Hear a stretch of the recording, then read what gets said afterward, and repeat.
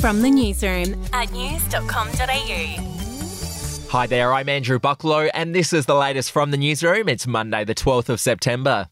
We'll start with royal news, and Prince William and Prince Harry could walk side by side behind the Queen's coffin.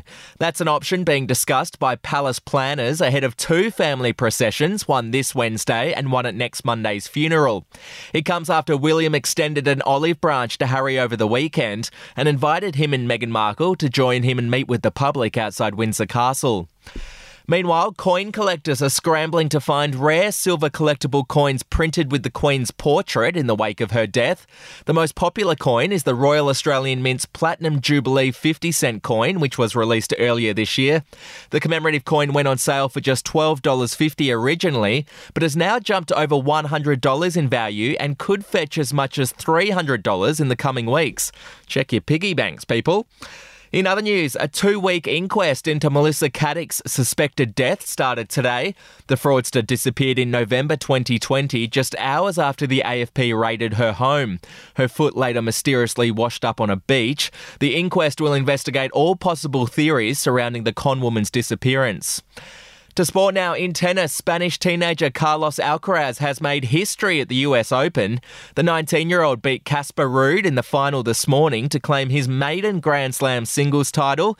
Now, the win boosted his ranking and is now the youngest man to become world number one. Hey, I'm Felicity Harley and I host Healthyish, where we chat to experts, influencers and people in the know from around the globe to arm you with the knowledge to make healthier decisions for your mind, body and soul. I think if we're going to be focusing on health, like sleep is probably the biggest component of that. I think sleep is the cornerstone. Like choose the harder option, because I've never woken up and gone, I regret that run that I went at 4 a.m. I've never done that. Search for Healthyish and Extra Healthyish wherever you get your podcasts. To celebrity news, David Arquette has weighed in on the Lisa Kudrow drama. Now, reality star Spencer Pratt, who you might remember from The Hills, came out recently and said that Lisa Kudrow once told his wife to leave him because he had the eyes of a serial killer. He went on to call the Friends star one of the worst humans he'd ever met. In an interview with news.com.au, David Arquette weighed in and he came to Lisa Kudrow's defence. That's a hard one to believe. She's like the sweetest person in the world.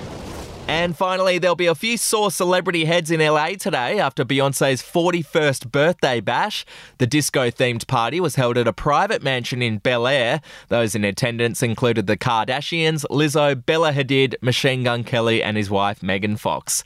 Well, that's the latest from the newsroom. We'll be back with another update soon. Follow or subscribe to From the Newsroom wherever you get your podcasts.